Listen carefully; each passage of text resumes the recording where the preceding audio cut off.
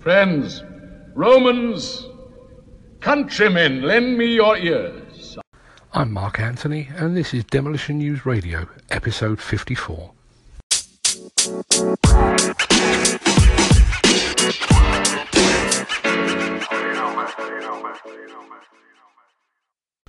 In this episode, demolition as closure.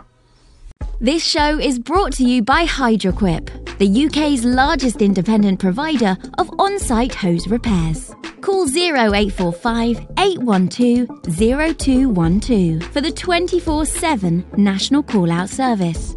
Or download the Hydroquip Job Manager app for iOS and Android devices from the App Store. We often talk about demolition paving the way for the future. That's certainly true here in the UK, where space is at a premium, and just about any construction begins with demolition to make the necessary space.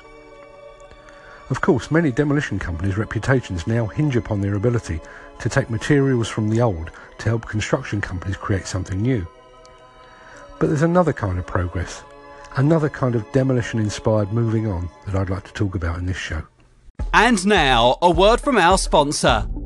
CanTrack Global provides the only tracking device capable of working on demolition equipment and attachments out of the box. Its super rugged design is fully waterproof and provides both the equipment location and the ability to recover in the event of a theft. Attachment recoveries were up 220% in 2016. See CanTrackGlobal.com or Google the CanTrack asset to find out more.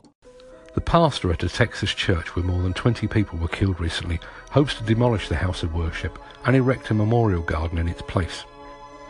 Now, I'm English, and I'm blessed or cursed with English sensibilities, so I won't even bother to try to raise the point of gun control in the US. It's not my country, and it's not my argument. Nor would I question the motives of Pastor Frank Pomeroy, whose 14-year-old daughter Annabelle died in the shooting at the First Baptist Church of Sutherland Springs. In truth, this call for demolition in the aftermath of a tragedy is not unique. Since Demolition News threw open its electronic doors almost a decade ago, we've reported on countless incidences in which a house or building at the centre of a murder investigation is earmarked for demolition.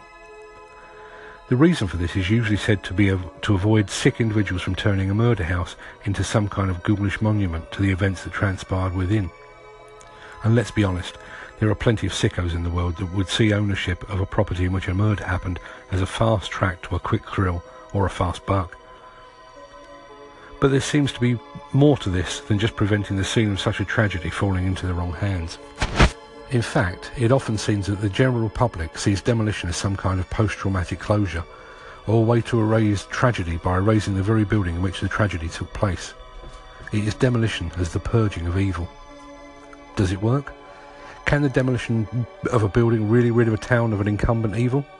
Does destroying the home of a serial killer destroy their legacy and provide local people and the families of their victims with some much-needed closure? Who knows? But if such a course of action provides just a little peace and respite for the likes of Pastor Frank Pomeroy, his family, friends and parishioners, then demolish away. Thanks for listening.